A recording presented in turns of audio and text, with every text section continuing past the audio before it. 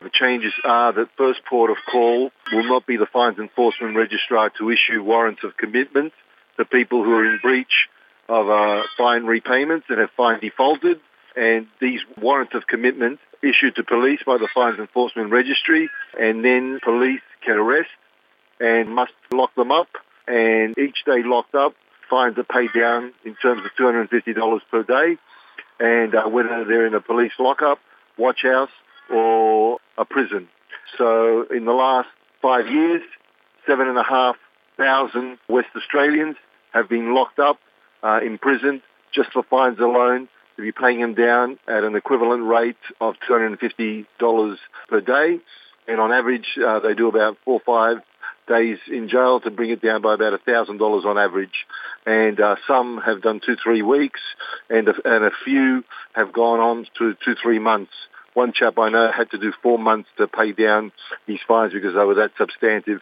But we've now seen all sorts of individuals in the hundreds still remaining, and in past years in the thousands jailed for fine defaulting. And that's a civil matter. It should not be a criminal matter. Should not be leading to police, but arresting individuals who come from the poorest quintile of Australians.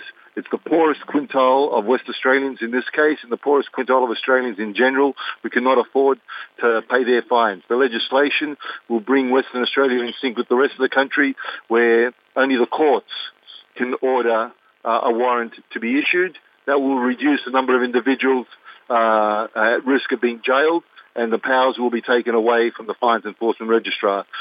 This was achieved in New South Wales in 1988, and Fines Enforcement Registrar is prohibited from issuing warrants of commitment, but it's taken 31 years to change or to pursue the changing of the legislation in Western Australia. 31 years and tens of thousands of lives later that should never have been incarcerated for unpaid fine. And Jerry, as we know, like you just mentioned, there have been a lot of people who have been incarcerated. You know, we saw Miss Dhu tragically die in police custody in 2014 after she was locked up. We saw the coroner's report talking about these changes. Well, why do you think it took so long to see these finally implemented or moving towards getting implemented? The reality is, brother, the majority of people who are our governments and our bureaucracies don't focus in on a needs basis, don't focus in on the poor. The poor don't have the same agency as people of various affluence. It's an abomination. It's reprehensible. It's an indictment that it's taken Western Australia so long to just get into sync with the rest of the country. And Miss Dhu should never have been lost. And so many others should never have been incarcerated. It's not just Miss Dhu that's been lost because of this tragedy that was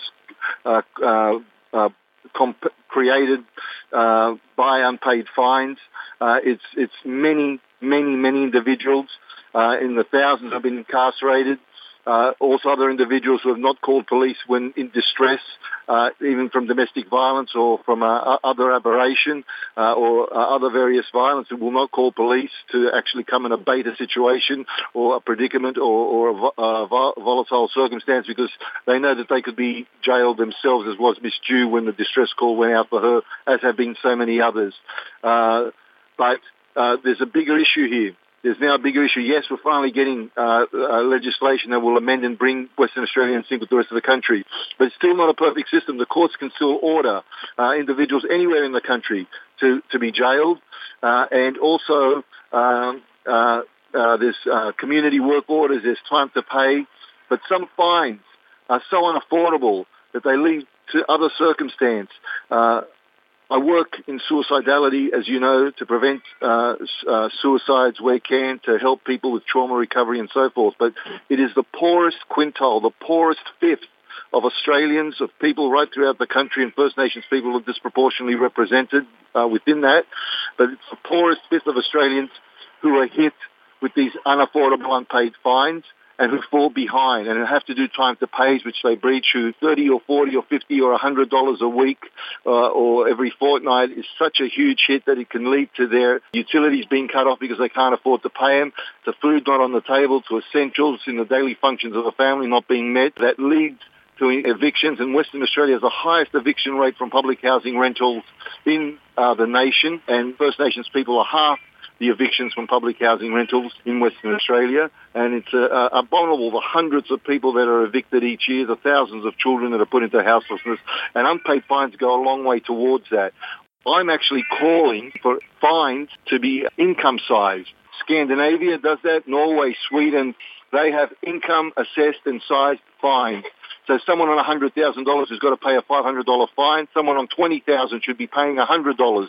$500 as a first-up hit for somebody on $20,000 a year on carer payments, disability, single parent pensions is unaffordable. This leads to evictions. Evictions lead to houselessness and homelessness. This leads to incarceration.